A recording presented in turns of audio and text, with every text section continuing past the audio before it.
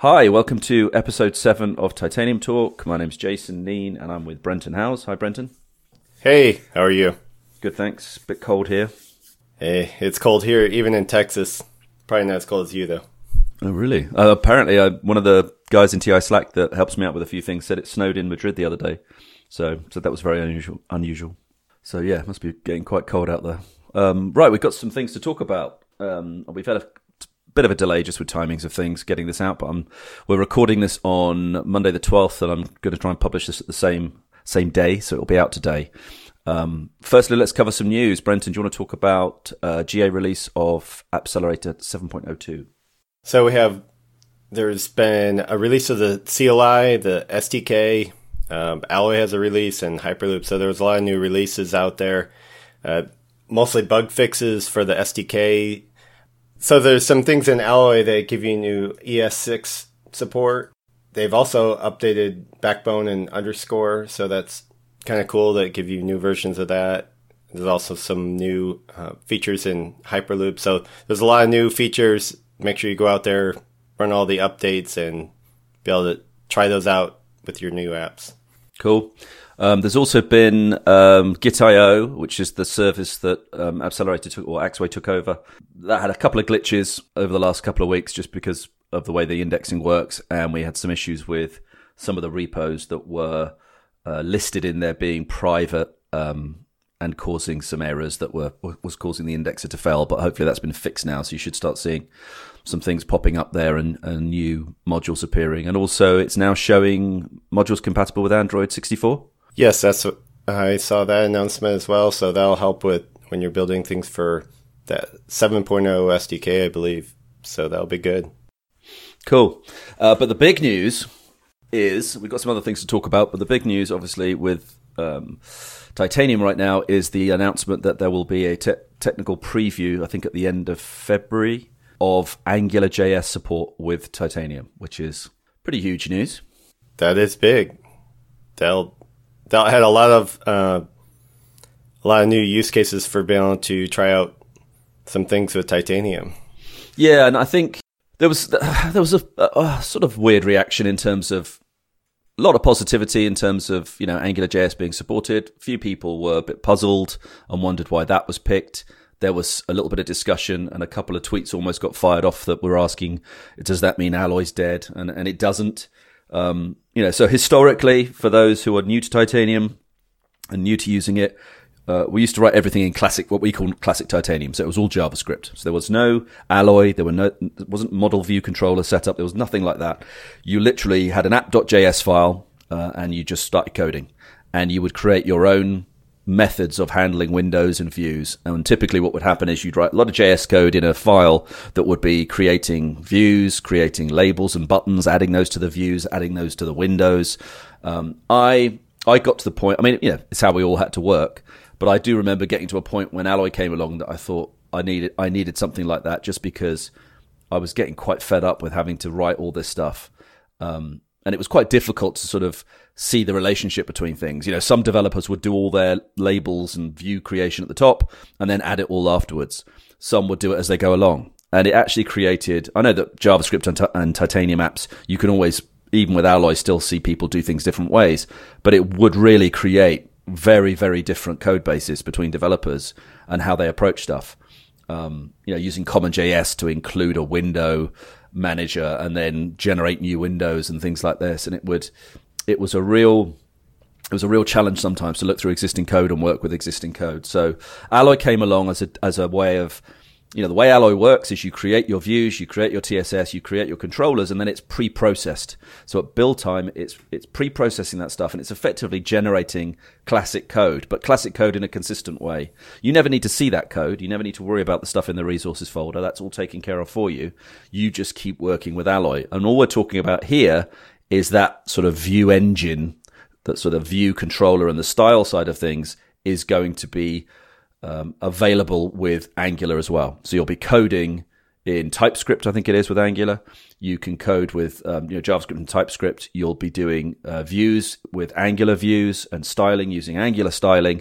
And then the pre-processing will do the same thing it does with Alloy and turn that into code behind the scenes that then runs as a normal Titanium app. That's my understanding. Yeah, I'm very curious to take a look at.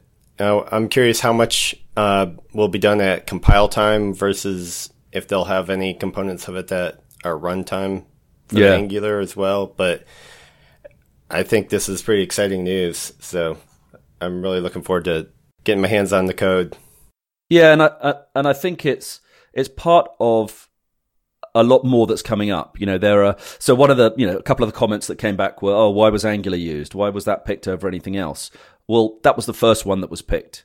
There are others that are going to be worked on. So there's ones like Vue.js and other systems that are going to be looked at and potentially added in later. So there could be a case where there is actually a really good choice of these build tools and these frameworks that you can use to generate Titanium apps. And I think, the key thing here is it's about bringing new developers into the platform. And, a couple of suggestions that, why can't people just use Alloy? Why do they have to, add Angular? Why not do it this way? Well, Alloy's not going to change. Well, it's going to improve, but Alloy's still there. So those of us that want to work with Alloy can still work with Alloy.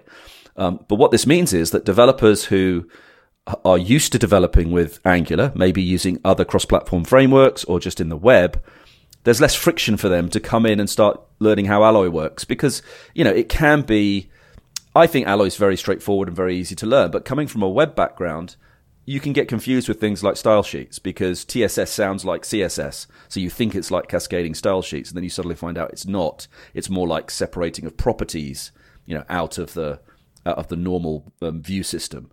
So there's stuff that you have to get used to about how things work. Whereas if you've come from a background that, you're already used to developing apps in Angular and you know what components are and you know how views are built and you know how events are handled, well, it's going to make it much easier to move into doing native applications with Titanium. And it's going to grow the user base. It's going to bring in new developers. It's going to, allow us to have more meetups with more varied content. We can start looking at Angular components. We can start looking at Angular samples and tutorials. And, the kitchen sink app is going to be redone.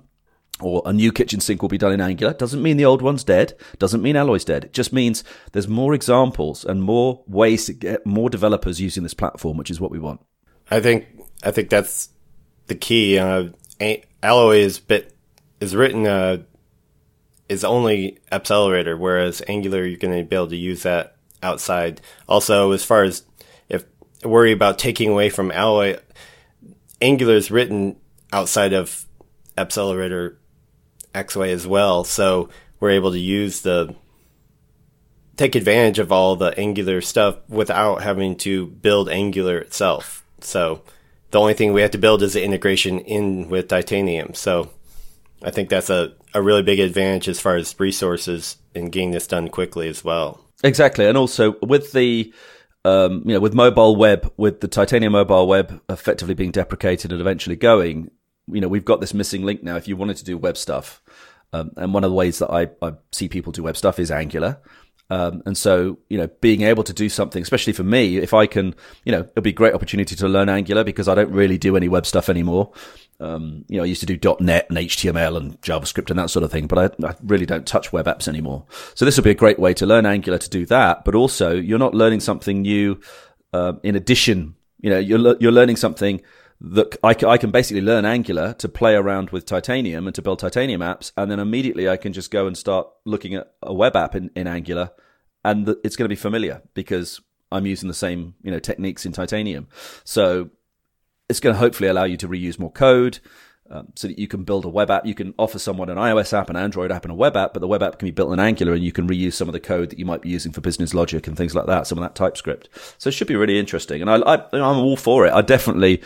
I love Alloy, love the way it works, and I'll still be working with Alloy for projects. But I definitely want to take a look at this and play with it, and it will be a good opportunity to learn a new language for me and a new way of coding. But I'm still building something I'm familiar with at the end of the day, which is Titanium apps, and it'll be quite cool to write components and things like that. Yeah, it'll be interesting to see some of the apps coming out, the sample apps, using this after it's released, and see how they're able to take advantage of it. So the other interesting thing that's happened, which isn't necessarily Titanium related, but I want to just talk about it because I've been playing around with some app code to do with it, is the HomePod. Did you get one? I haven't gotten one yet. It's on my wish list. So I got one. I ended up buying two. I bought one and then I I thought I'm probably going to like this, so I'll buy another one, because the one I got was from the office. And then I bought one for the house, but it's literally just going to be one, I think, because it's not the sort of thing that you want to be putting in most of the rooms at the price. It's great. I mean, the sound is amazing. The Siri, the Hey Siri, I don't want to say it too loud, response is really good, even when music is playing. So it's everything that they're saying it is in terms of its speaker quality. The interesting thing that I wanted to play with, and why I bring this up, is the Siri Kit functionality and how that all works. So, the way it works at the moment is that it's using, obviously I think there's some stuff in there that's when it's playing music and stuff that it's doing itself. But when you're using apps like Things, it's using the Siri Kit interface effectively from your phone. That's how it's basically doing it. So when you say add something to Things, it's using Siri Kit via the Things app on your phone, and that's being relayed through the HomePod to your phone. So it's going through to your Things backend. So what I was playing with was the Siri Kit demo, and I need to do an update to the docs because there's one little mistake in there to do with provisioning, which is in the sample app that links off, but it's not in the actual doc. And I was just playing around with a test app just to add some Siri Kit functionality. And it's pretty cool. I mean, the Siri Kit works by having these intents, or these domains, or however you refer to it, but I'll refer to it as intents because that's the way the code's written. And these intents can be different things. You can have notes, which can also be to-do items. You can have workouts. You can have, what's the other ones? You can have maps, navigation. Yeah, the list has gotten a little bit longer. I know with iOS 11, they added several new ways of being able to integrate with it. I don't have the list in front of me, but there's several different ways of doing it. Yeah, now there's key ones that are missing, like music isn't there. So they haven't opened that capability up for Spotify and other people to be able to play music. So that would solve the initial problem of people complaining about HomePod not being Spotify compatible, because you'd be able to say, "Hey Dingus, play something on Spotify," and it would be using Siri Kit through the phone to then play it on the speaker. So hopefully iOS 12 thing maybe, but it was actually pretty straightforward. So the way it works, if people haven't done this sort of stuff before with extensions like the watch and things with Titanium, is that you have your normal Titanium app. So I had an existing app, which is a very simple app. I was just using it to test out some code that I was talking to someone in TI Slack about with dynamic fields, which I'll stick up at some point, a blog on that. So basically, you need to add. There's a few things you need to do. One thing, you need to register an app ID for your app. Typically, you do that as a wildcard, because then you can add an extension to it, and it's all in the documentation. So if my app's called com.appc.testapp, then I might create a provisioning profile that's com.appc.testapp.star, which is a wildcard one. So that's for my app. And then you have the extension itself. So you create another one for the extension, which would be, in this example, com.appc.test.extension, or whatever you're going to call it. I mean, come up with some better names than that. Once you've got the app IDs and the provisioning profiles created, you can then set up the project. And the way to do that is you create a new blank project in Xcode, so somewhat completely separate. And you create a blank project, you add an extension to that project, which is an intents extension, and it defaults to using the messaging intent. You get all that set up. You don't have to have a UE if you don't want. You can decide to have a UE, and that's basically the thing that would pop up in Siri if you said, "Hey Dingus, add a task to so-and-so." It would come up with a little interface. If you don't do an interface, it will have a default one. So in my example, I did a to-do one, and it just uses the default to-do, like reminder-style interface. But you can put your own UE in there. And then basically you copy that folder, that whole project folder, into an extensions folder in the project. You have to do a few things in your TI app XML, which is all in that document, and adding some provisioning profiles in there, the numbers of the provisioning profiles. And then when you do a build, what happens is that extension is then packaged into that app. So your app becomes effectively the host app that packages that extension into the system. So the end result that what I got was that once the app was installed, I was able to say, hey Dingus, send a message using test app, or tips app, I think I call it. And after a permission thing, it would ask me for a permission for Siri. And then it would basically say, who do you want to send a message to? And it would start going through that whole interface, whether it's a visual interface or an audio interface, to actually send the message. Now, it didn't send the message, obviously, because it's just demo code, but it kicks it off. And the cool thing is that works from the HomePod. So as soon as I tried it said the same thing to the HomePod, and she said exactly the same response, which is, who do you want to send a message to? I could say, Jason, what would you want to say? I could say the message. Shall I send it? Yes. It's all mock. She pretends that she's done it. The code hooks are all in the sample. And then essentially what you have to do is, the way extensions work is I've fallen into this trap before of thinking, and we were talking about this before the show, of thinking that extensions work in real time with your app. So there's some sort of inter-app communication. And that's not really how they're supposed to work. So in an example, like a to-do app, for example, I would have my Titanium to-do app, which would sync with cloud services, API builder, get the to-do list back. That's how I would then add items and complete items. Then I have my extension, which in this case was a Swift extension. That has the intent stuff in there to do notes or to add to-do items. And you can do one item. You can, do one item, or you can add multiple items by just saying them all after each other. And then the Swift code in there would handle that intent, would have some code in there to go off to the same backend, would add the items into the backend. Once confirmed, would give the instruction to complete it for Siri to say, it's been done, or there was an error or something. And my app doesn't load. Your main Titanium app wouldn't load. If you then went into the Titanium app later, it would obviously sync as it starts up, and then that new item would appear. And that's pretty much how these extensions tend to work. There are ways that you can do it. So, for example, if I said something to Siri that was more complex, or I need to actually launch my app, maybe for a workout or something like that, then you can have an option in the Swift code or in the Objective-C code that says continue in app. And then that's when she usually says to you, you need to launch Tips app to continue. And then you would launch it and it passes a packet of information through. And I'm playing around with that at the moment to just try and extract that and work out how to extract that to make that work. And then what I'll do is put a sort of demo app together and maybe a blog post on how to do it all. But it's really cool. And it means that you can start building Titanium apps, or you can build Titanium apps that will work with HomePod. If they're on the device, you can communicate with them, and using the basic intents, you can make that stuff happen. And hopefully, if they add more intents in the future, we'll be able to do things like play music and do other stuff as well. So it's pretty cool. It is very cool. I think I want to get one now. Yeah, I would like. It's a shame. It would be cool if you could do the real. What would be nice? Okay, so my sort of dream situation is, my app is either running in the background or not. So, because you can't control that, iOS can control that. I can say, hey, Dingus, add a to-do item, or do this, or add this to my notes, or my certain project, XYZ or whatever. What I really would love it to do is kickstart the app up in the background, and then have a sort of event handler that I can use, like a JavaScript event handler within that app to say a new message has been received, or a new data packet has been received. And I can then pull that data packet, do stuff to it and respond almost like with a callback. And then that will complete the cycle. So you don't see the app launch. The app just happens in the background. It's almost like a silent launch. And it just starts it up in the background, fires the event and comes back. Now, I believe there are ways to do it using something called Wormhole.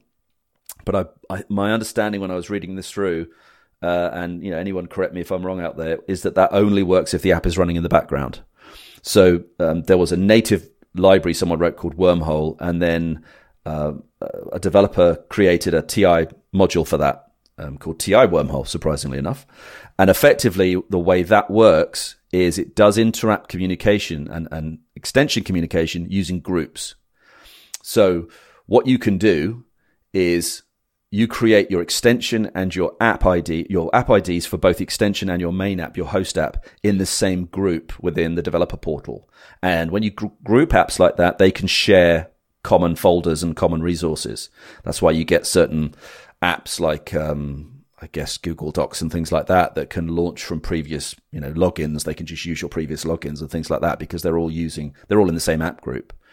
And then so basically, if you do that, the way Wormhole works is it leverages that to create this communication. So if your app is running in the background and you do the extension in the foreground, it can literally send an event to that app, and that app can pick it up and respond to it, which is pretty cool. But I don't think it works when it's running. From what I read, it says it has to be in the background. So I might try it, see what happens. It might be interesting. But yeah, that's the last bit that I need to do, and then I'll probably update the docs and put a sample project up. I might do it on that to-do app I did, just to sort of make it nice and complete. Now, the demo that goes up the demo app that you create, the demo extension that you create, defaults to a messaging intent. But it didn't take me long to go through some of the intents to add in the one for tasks, which is called Notes, which is the key thing. You're looking for things on tasks. It actually refers to tasks, but when you look it up, it's to do with notes. So you've got to make sure you handle it right. But it didn't take long to work it out, put it in the Swift, and then I'll rip out all the other code that doesn't make sense. And it's a fairly straightforward callback. It takes the response, it reacts to it, you do stuff with it, and if your stuff is successful, you pass a response handler to say it's been completed, and Siri says it's done. That's cool. Sounds like a good blog post too. Yeah, I thought it was. I mean, it's been around for a while, but I think it's quite relevant, with the HomePod coming along, because there's that, not confusion, but that understanding of how this stuff works. Where is this stuff running? It's not like the Echo, where it's running on some cloud service with skills and everything. It just doesn't work like that. It's using your phone, so it should be interesting. I don't know how it works with. The weird thing about the HomePod at the moment is, and this is all going to be stuff that obviously is solved through software. The weird thing is the way it works at the moment is that you tie it to your cloud account. So, it is crazy when you think this stuff goes in a house with multiple people, unless Apple think that everybody's single and lives alone with their cats or something. So, when I create it and configure it, I configure it against my cloud account.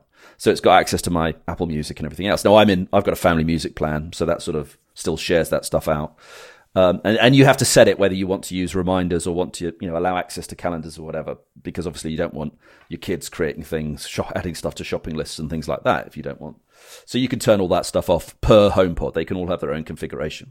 So the one in the office I can do anything with, and the one in the house I've turned that stuff off. What I don't understand is what happens.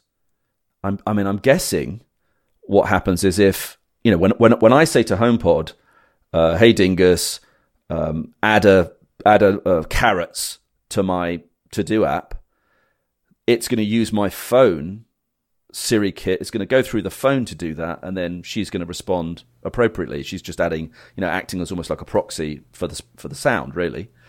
What I don't understand is what happens if I'm not home and my wife says that. Does it go through her phone? Yeah, well, it won't go through her. Well, if it did go through her phone, she hasn't got the app installed. So if I'm the one, I need to test this because it'll be interesting. If I've got the app installed and I'm at home and she says it, I guess it would work because I'm there. But if I'm not at home and she says it, does that actually go out of the house? Does it, will it effectively run that, obviously without me knowing, because you don't see the interface on the phone? Would it actually go out and then, work remotely? Do you know what I mean? Like I'm out walking the dog and she says, add a to-do item to the to-do app. Does it do that remotely to me? Yeah, I wonder. You'll have to try that out and let me know, because that if it does do that, that's very interesting. It is weird. It also makes it quite interesting because it means that you could have an iOS device in your house, like an iPad set up, that is the thing that is uses your cloud account and is connected to HomePod in that way, and therefore you could effectively be loading that up with apps, and then they could work for anyone for anywhere. But I guess if it's on your phone, it doesn't really matter. It's interesting. I'm going to try it. Once I've got this working a little bit better, I'll test it and just see what happens. I can do things like do it from her. She can do it to HomePod, because I guess that's no different from me doing it to HomePod. It doesn't know her voice or my voice. But obviously, if I'm in the vicinity, it's going to work. So what I could do then is just put my phone on, airplane mode, and I'm guessing it won't work because effectively I'm out of the house and non-communicative. And then the other thing to try is to test it when I am out of the house with the phone on and see what happens. And just sort of say to her, can you try it now? I'm guessing it will say something like, I can't do that right now or something. But if it did work, it would be pretty impressive. Yeah, I'm definitely interested in hearing how that all works out, because obviously this is really new. It's hard to find examples of what people have done with the HomePod and Siri Kit and some of the other things. So yeah, sounds cool. So I'll let you know on that. But definitely I'll post something. So as soon as I've got this working to a point where I'm happy with it, I'll get a sort of sample project up and a blog post on how I did it and point to those documents. It was fairly straightforward copying that document. The only thing that threw me It's literally a one-pager, but the only thing that threw me was the provisioning profile. There's a little bit where you have to put the provisioning profile ID of the extension in the TI app XML for the different build types. And if you don't do that, it won't work. It won't build. And it was just that one little thing that was missing. But it is in the sample code for the project that links off that post. So, and if anyone's looking for it, I'll put the links in the blog, in the show notes. It's just Siri Kit integration with Titanium is basically the search terms, but it will be in the show notes. Okay, what else can we talk about? Hyperloop. We had a question from Wiki Khan on Twitter regarding Hyperloop tricks and tips. So I know the best thing about Hyperloop is that you have like access to native, and the hardest thing for a lot of people about Hyperloop is that you have access to native. So if you have a background in native at all, it really helps when you go to use Hyperloop because you have access to a lot of the raw power of native. If you don't understand some of the native, and I'm not necessarily the native expert, and a lot of times I'll go in there and try and figure stuff out, and the best way sometimes to get documentation about what I need to do is actually looking for the native documentation about what I need to do. Some people try and go tackle stuff with Hyperloop before knowing how you would do it in native, and it's important to understand how it works in native because you really are just accessing the native.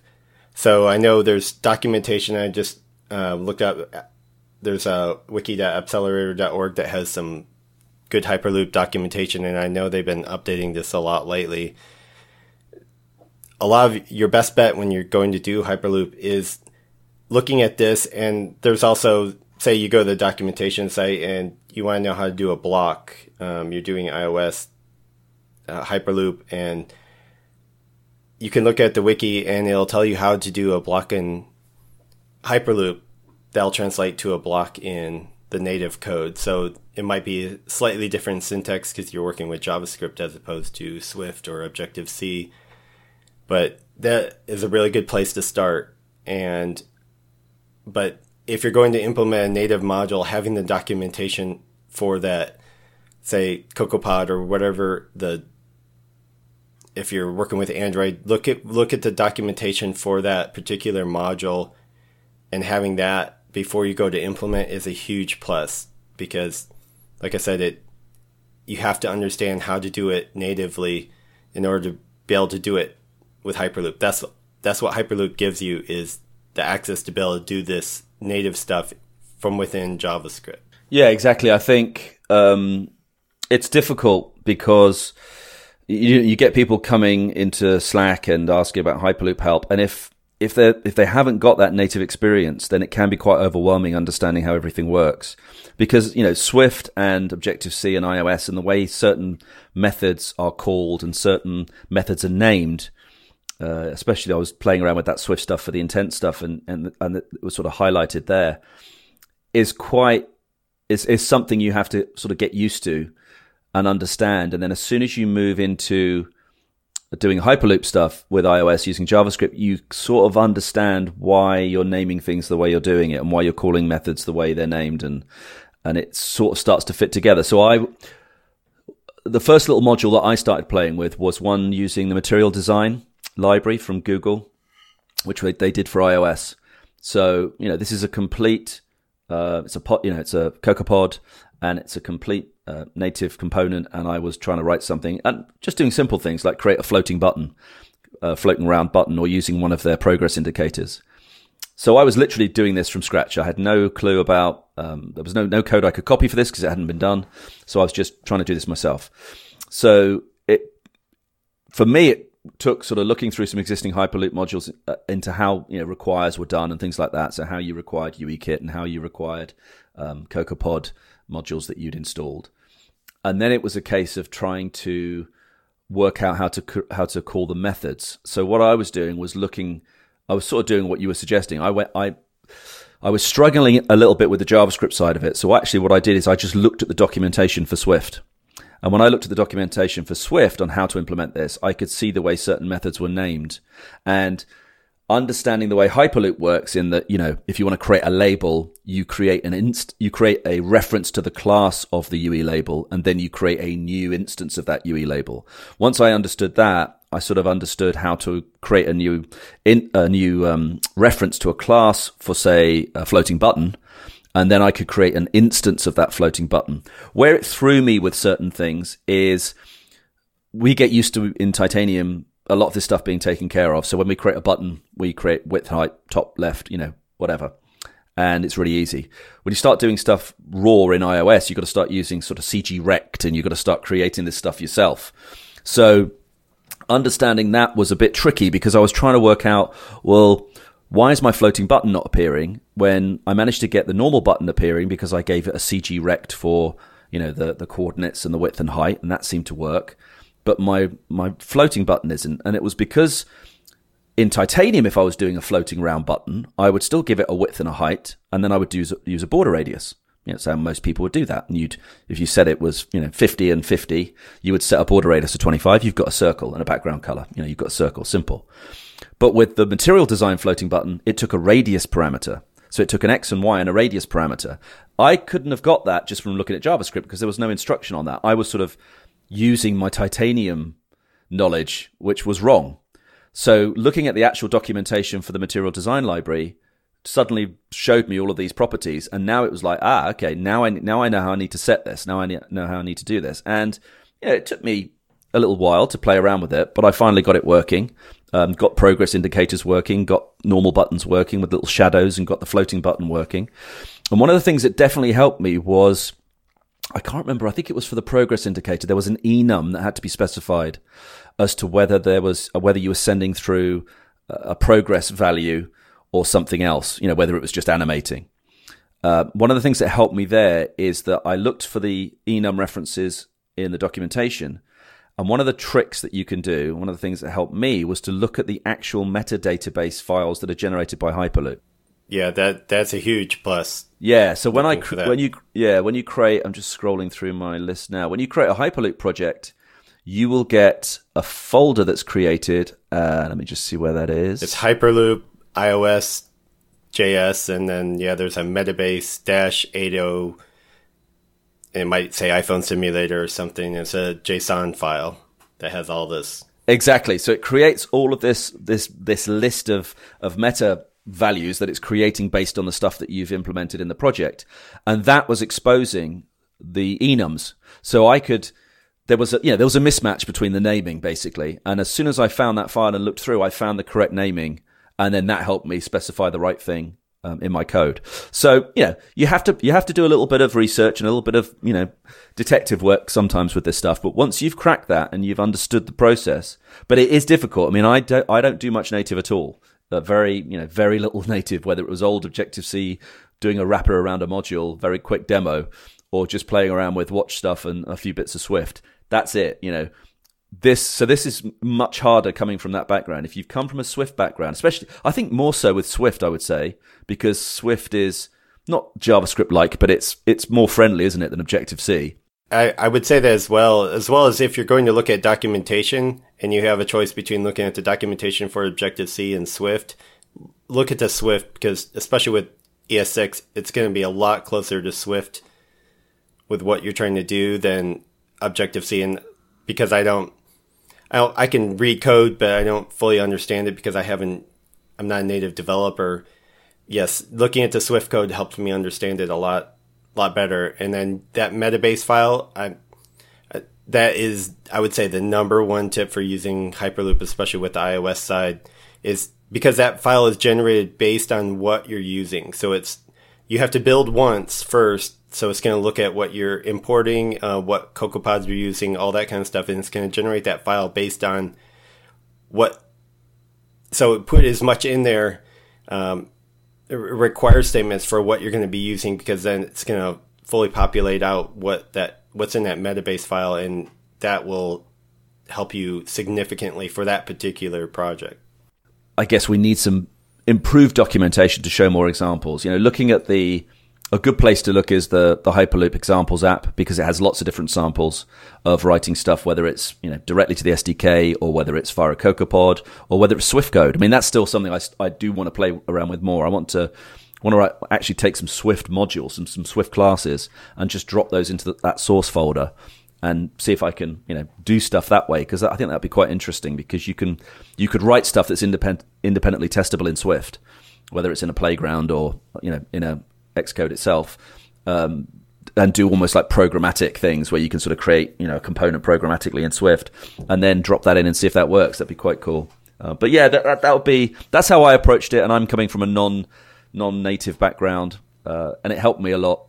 I still want to do some more stuff with Hyperloop. Just haven't had the need at the moment. The other thing I'll say that comes up now and again is, if the stuff you need to do is in the cross-platform API, just use that. If everything you need to do is there's no need for you to play around with anything else with Hyperloop. It's nice if you want to play around to learn stuff, but I've seen it's very few people, to be fair, but I've seen the odd person that's talked about Hyperloop and having a problem with Hyperloop, and it turns out they're trying to create an instance of something that already exists, like a video player, or and they're not adding anything new to it. If they were adding stuff that the video player doesn't support, then I guess that's obviously justified, because you need something in addition to what's there in the cross-platform API, which is a good use of Hyperloop. But I've seen some people doing it with like views, just UE views.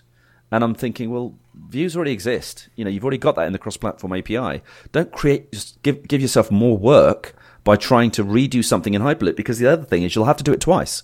You've got to do it for the Android and iOS. Hyperloop is not cross-platform in that sense. So anything you do in Hyperloop, if you want that feature in both platforms, you've got to write it twice, which means you've got to write some sort of simple wrapper around both to say, create a consistent interface, just like the cross-platform API.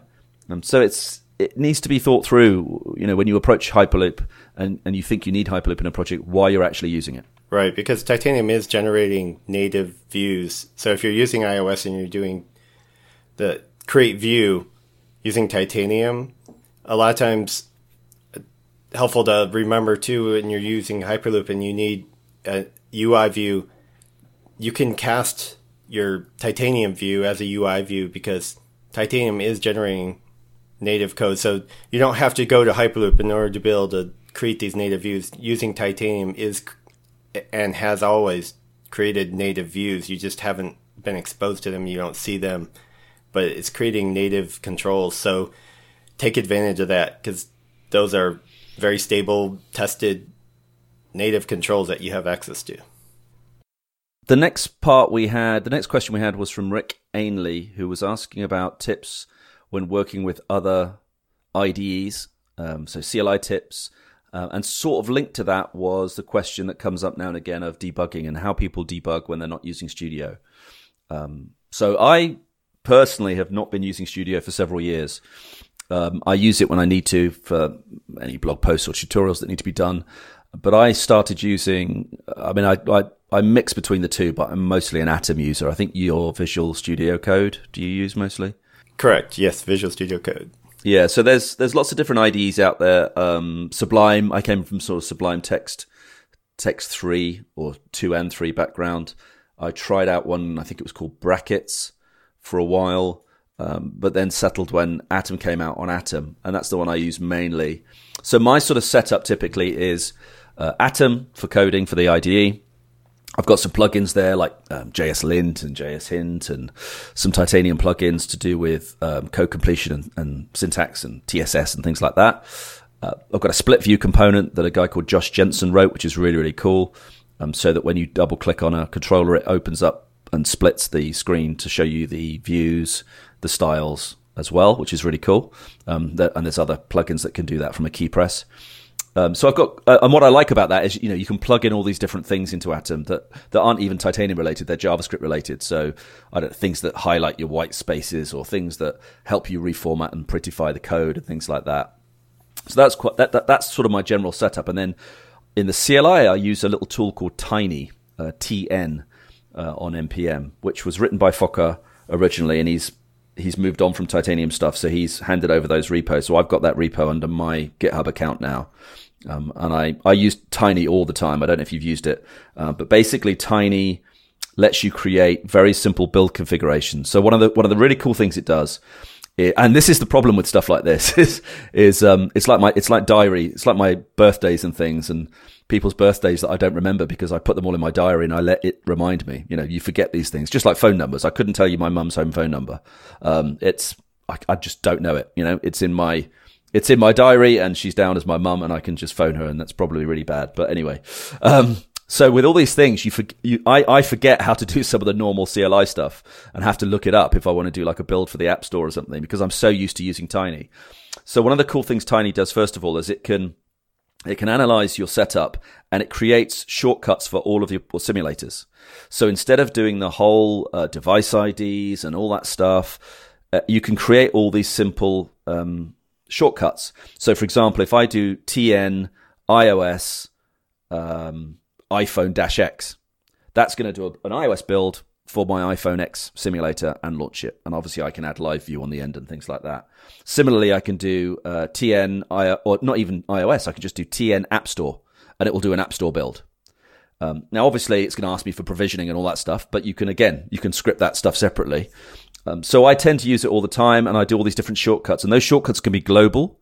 So you can do TN App Store, but equally you could have a JSON config for Tiny within your project, where if I said TN App Store, it would actually include all the provisioning stuff. So that I literally just can say TN App Store, and it does an App Store build straight into Xcode. Or I can do TN Play Store, and it will do me a Play Store build for Android, including any of the key store passwords and things. So I find it invaluable as a tool. And I use it all the time for all my projects, and I am just totally used to using it. And it works with the TI CLI, it works with the AppC CLI, so it will detect if it's an AppC project and do a AppC run instead. It's all automatic. It's a great tool. So I use that a lot. What else do I use? I use scripting. So if I have to do builds for different situations, I might create simple shell scripts that just let me do an Android build to a device or an Android build for a Play Store or whatever. So I tend to sort of try and script a lot of stuff. And one fun thing to do on the scripting, it adds no functional value, but it's just a bit of fun, is if you use the speech command, the say command of OS X, or Mac OS, I should say, which is always fun. So you can sort of start a build off and have it talking to you to tell you it's preparing this and it's doing this and it's uploading this. And I use the Tith tool that I wrote, or the Titch tool as well. So they're just ways that I can do things like changing the theme or changing properties, which is useful if you're doing things like multi-app builds from a single code base where you need a different TI app XML and things like that. So those are generally the things I use.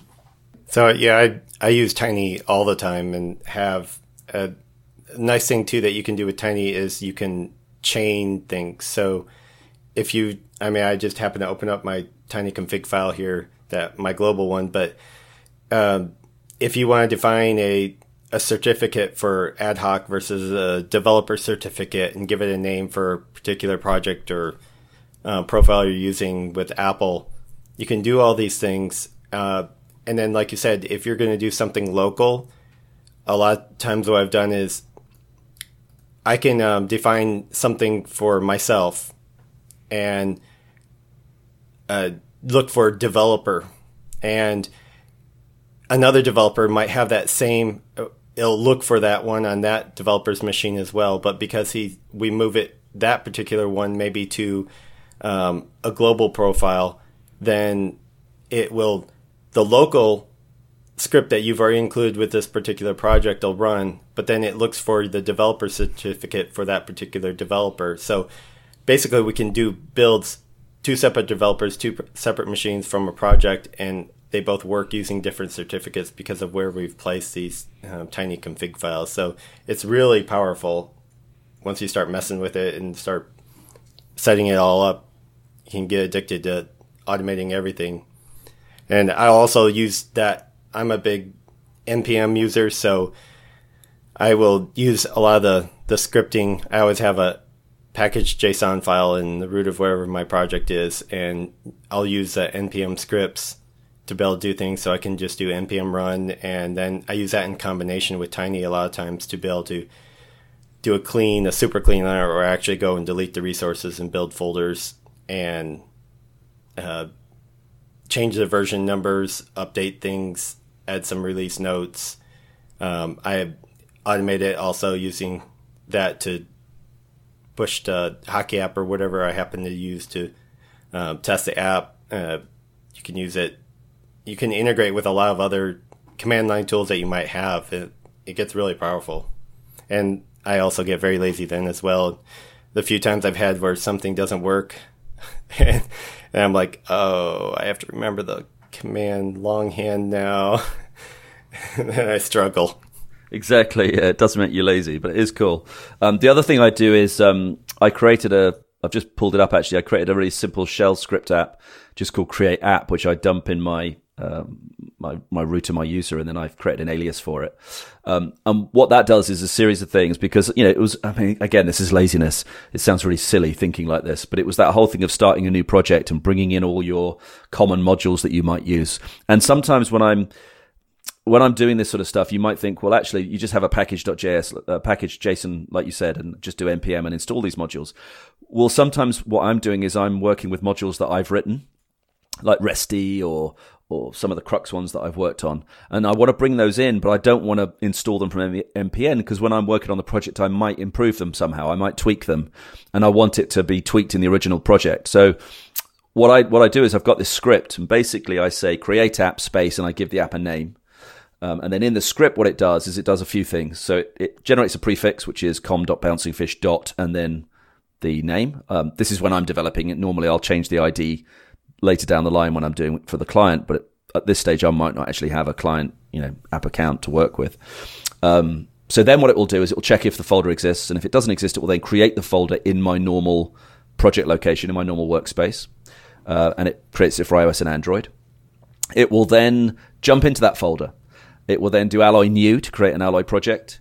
It will create a lib folder if it doesn't exist. And then what it will do is it creates symlinks to all the key projects that I use. So it might be REST, might be my UE library that I'm working on at the moment. It might be one of my Crux utilities and navigators and things like that. So it creates symlinks. So my lib folder is now full of all those symlinks back to the original projects that are still on my machine. Which means if I tweak them, if I have to tweak REST for something, I can do that, and then I can submit a new version of REST. I don't have to sort of copy and paste code. The other thing it will do is it creates a new Git repo, and it also generates some defaults in the git ignore file. So it puts things like builds and npm debugs and resources folder and all the normal things that you might normally do. So it generates that for you. It will then tell me that the project's been created. It will make sure if it's not, it's in that folder. Then it launches Atom. And then it launches, using Tiny, it launches iOS with an iOS simulator using LiveView. So the end result is I basically say, create app, my test app. It builds the app, sets the app up, puts all the common stuff I use, sets up the Git repo and Git ignore, because that's always something I would forget.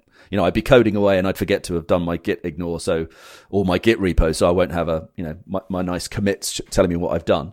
And I'll have to do that whole initial commit, which is, pretty much most of the app done. And then it will launch the app. So literally it just pops up in the simulator and I can immediately start playing around with it, which is quite cool. And I'm still working on tweaking that and adding more bits to it, but that works for me. Yeah, I do something very similar because I use npm to install everything. Usually I'll do npm install and install whatever, whether it's REST or something else. So if I did want to do it locally, I use npm link.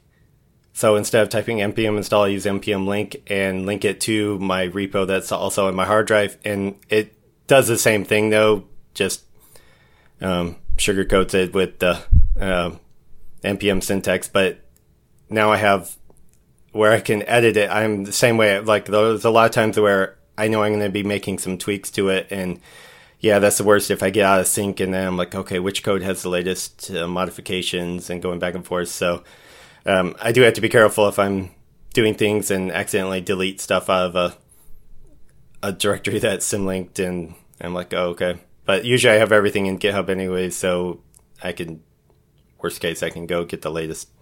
Yeah, exactly. I mean, and you start to, when you start using the CLI, you start to play around with scripts and things. I've got another one, which I can't remember where I got it from. Found it from somewhere online. And it uses ImageMagick. And it basically, I called it Android Convert. And what it does is it will take any of the images in a folder. So if you've dropped all the iOS Retina images into a folder, which normally I do outside of the project, just, in case anything goes wrong. So if the client's given me, or I've got Retina and non-Retina images, I'll make a copy of that folder, just stick it on my desktop or something. I'll jump into that folder and then I'll run this conversion script. And it just literally is you just type the name of the script, Android Convert it's called. And what it will basically do is it will generate, because sometimes, you haven't got the final Android resources from the client. You might just have iOS to start with.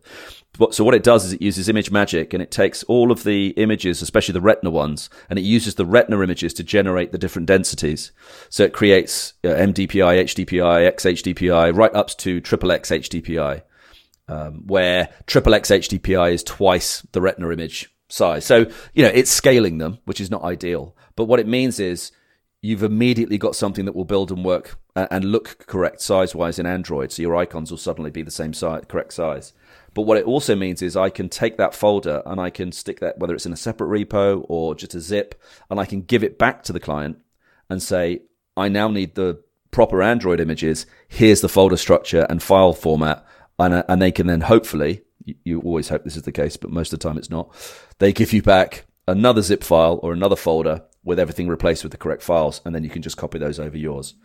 But it just sort of gets me going. And these are little tricks that you end up doing, and, like the tiny scripts or other, shell scripts that you end up creating to make life easier, because, you're doing this all the time. You're building apps all the time. You want to make this easier. And it is a real lifesaver when you eventually do it. It's like creating, service shortcuts in OS X where you create symlinks by right clicking and things like that. That sort of stuff's handy as well. But like you say, you can do things like you can chain stuff together. So you could do like something that does a complete clean of the project, because there are situations where TI clean isn't enough, especially when you're sharing code with someone else.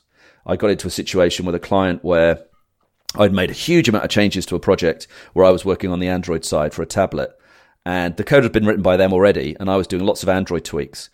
I gave the code back to them, so I checked the code back in, and when they checked it out and tried to build it, it wasn't working.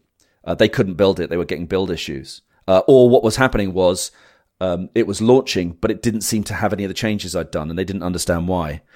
And it wasn't good enough to just delete the build folder, which is what TI Clean can. Well, TI Clean can do the resources folder sometimes, but in their situation, it wasn't deleting all of the resources folder. It was just doing the build folder. So they had to basically delete the contents of the resources folder, then do a rebuild, which either was done through the normal command line or using the Alloy compile method. And that seemed to reset everything. And then everything was fine and they saw the updates. But it was, you could basically automate that as part of your own sort of super clean feature, which is pretty cool. Yeah.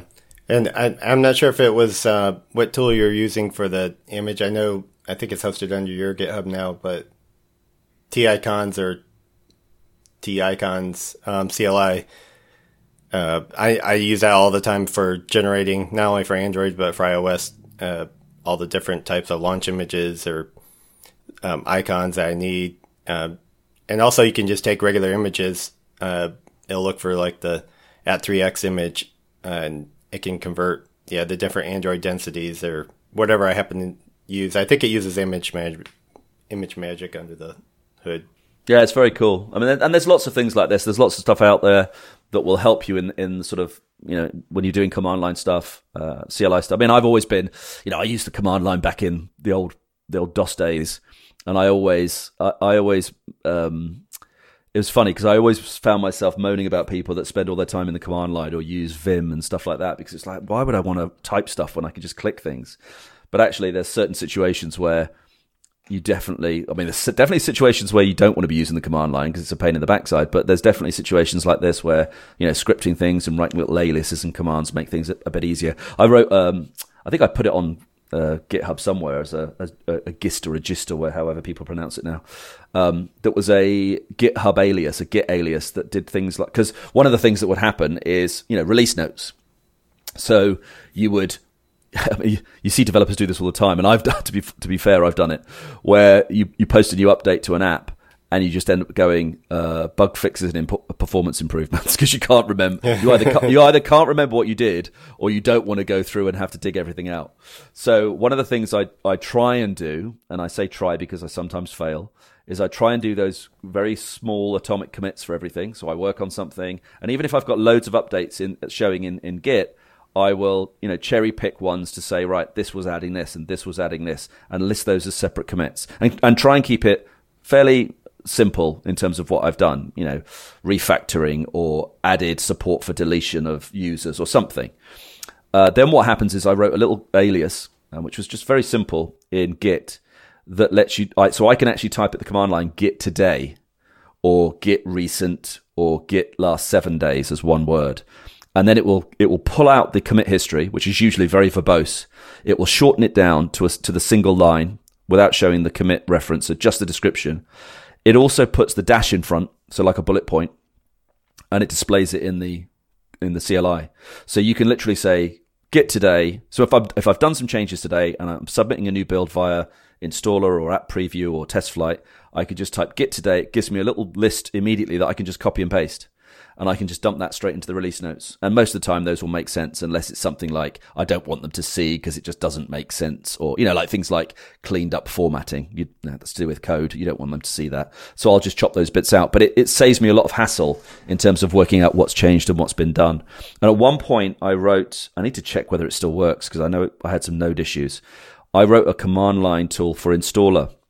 So I could use installer. I could basically say, installer, publish app or upload app, and it would take care of it.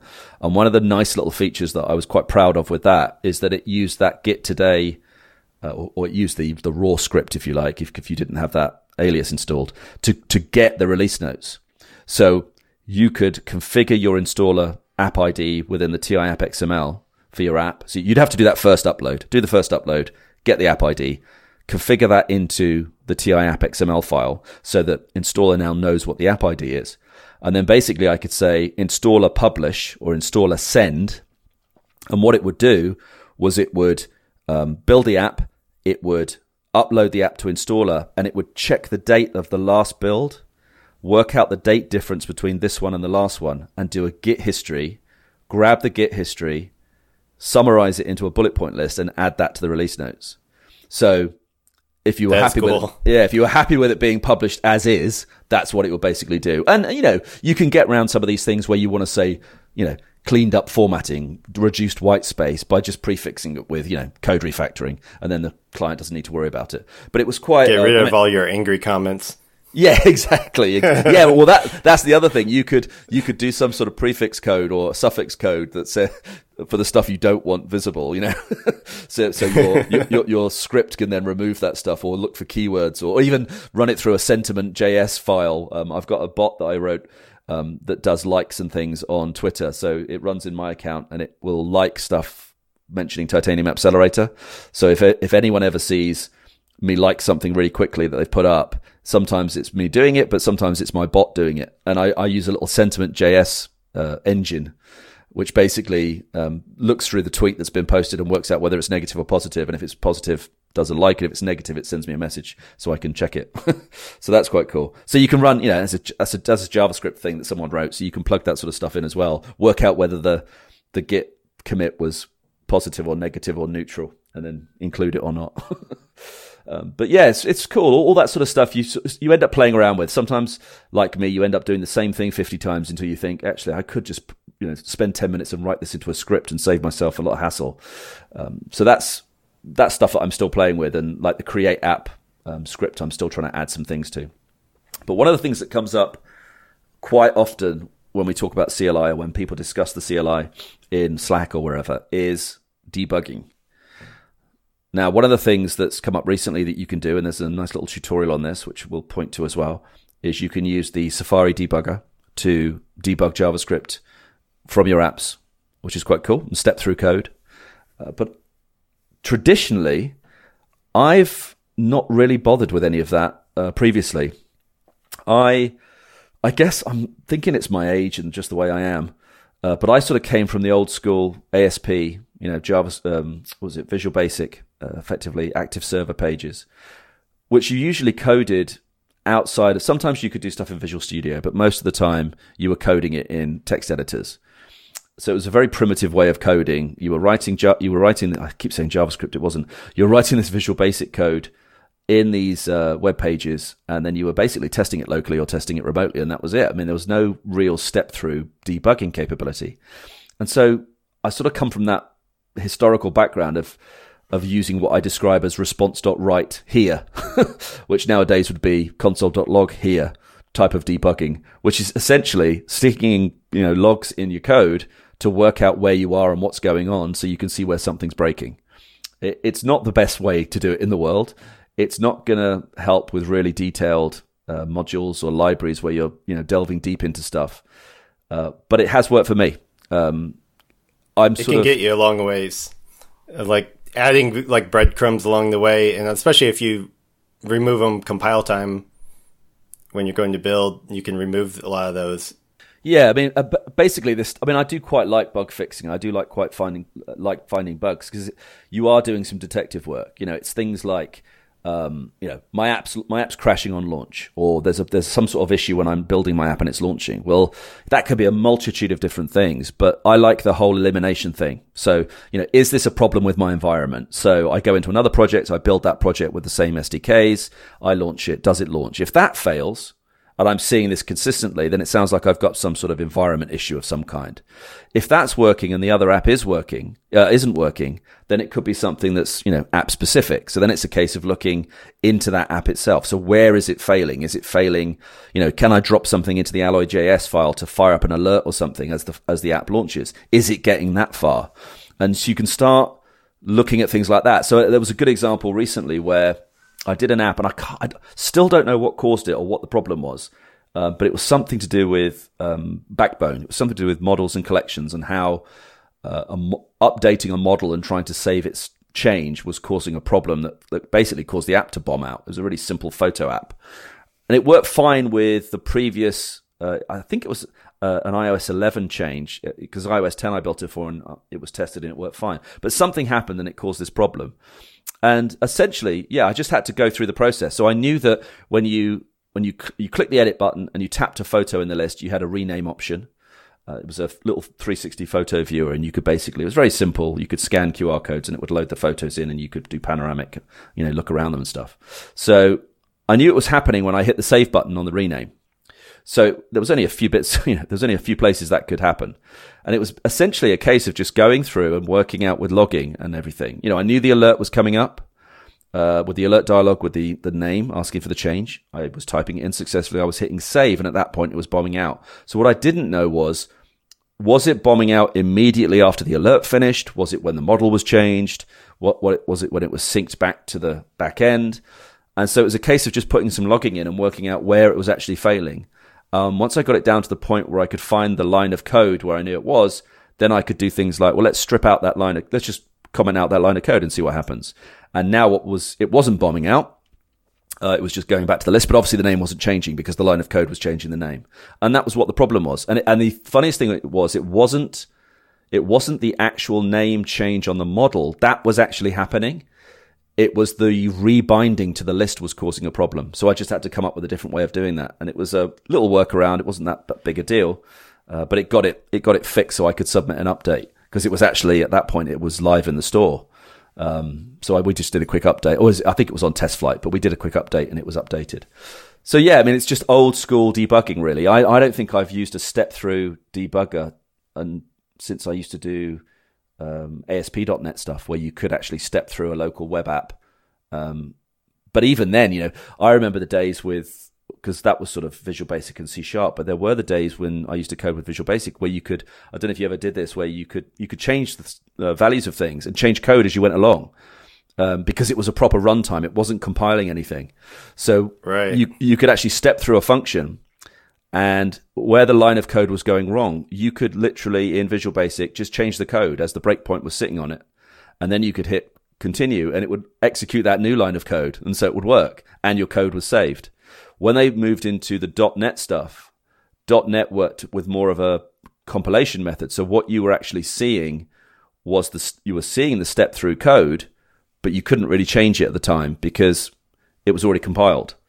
But what you could do is you could look at values. So you could look at a value that had been created, like a variable, and you could change the variable and things like that. So that was quite cool. But I've never, for me, I like Studio, but I like the flexibility of Atom. I like the flexibility of creating, adding whatever modules you like, and the split view stuff and the scripting that I can do. One thing I will say is it does get tricky when you're working in with one method and someone else on your team is working with another. I haven't necessarily cracked this yet because I haven't looked into it, and maybe there's an easy solution. But there's one that comes to mind is things like formatting.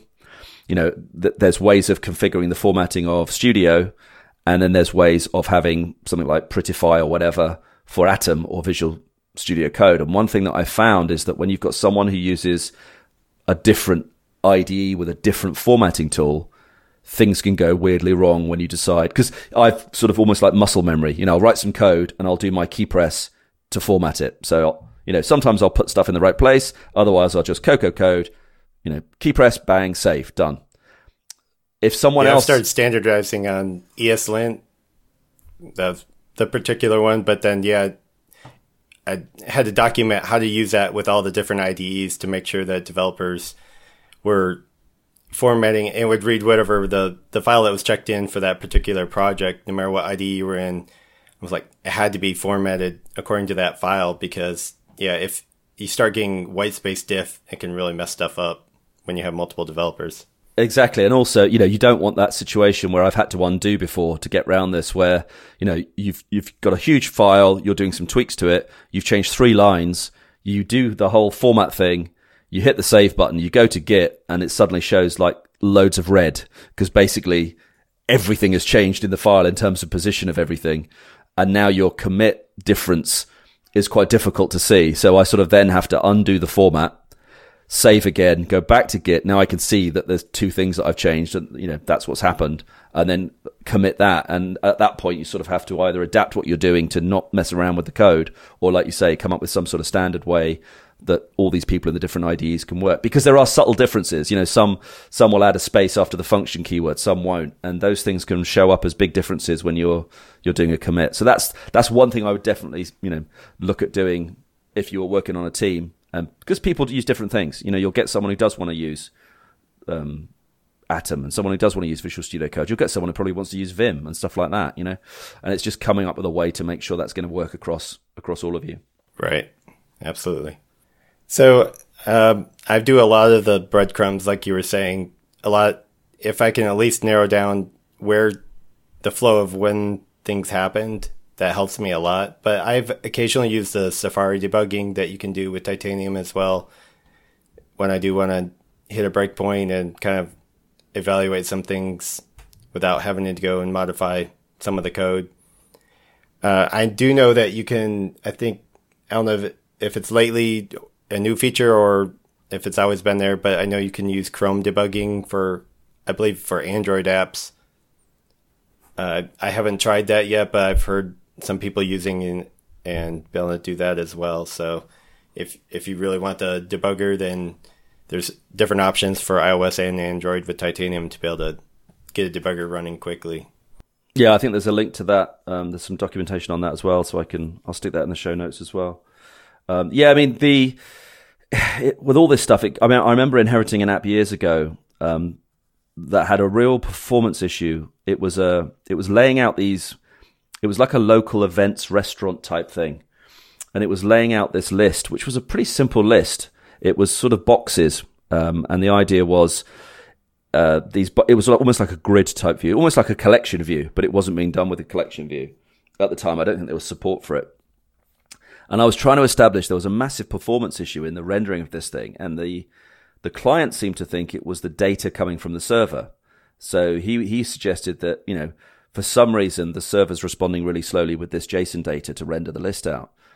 And it was a very, very, very convoluted code in terms of including modules and including other modules that included other modules that passed these functions down. It was just very, very complicated for what it was doing. And I had to do a lot of debugging in terms of console writing and trying to work out what the hell was going on. And I managed to establish that it wasn't the server, because I could do a simple, console log before and after getting the data. That was coming back almost instantaneously. So it was definitely a UI issue. And it just turned out to be basically that they were doing way too much UI rendering.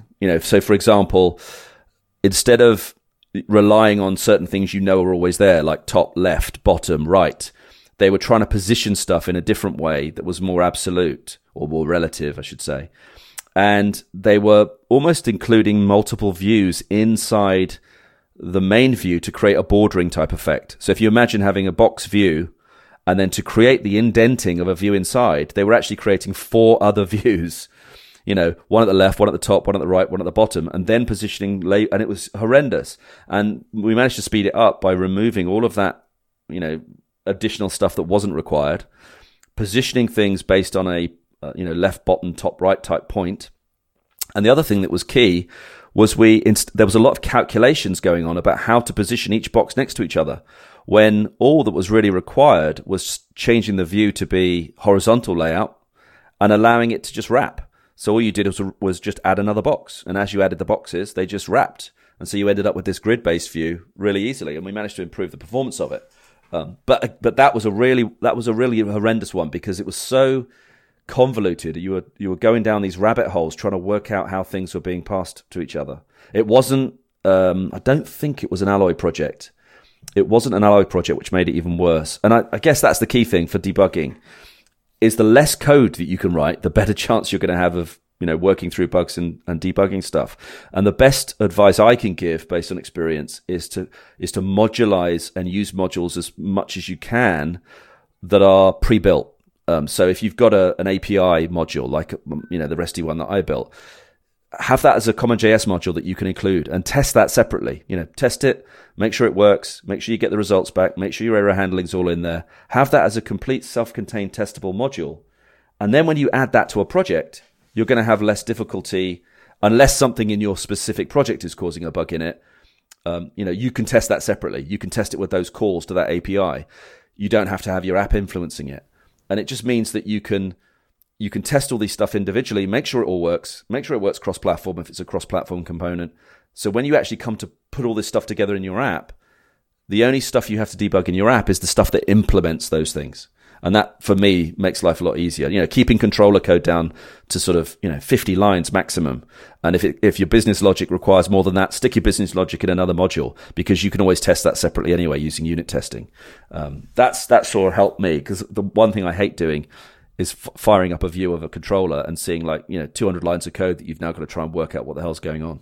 Yeah, I think trying not to reinvent the wheel, the whole, if I didn't build it, it's not worth it kind of thing. But if you're able to reuse people's code that's already, especially if it's already been tested code, then that's a lot less testing you have to do in your app as well, because you're using a trusted component. And yeah, I'm a huge proponent of that as well.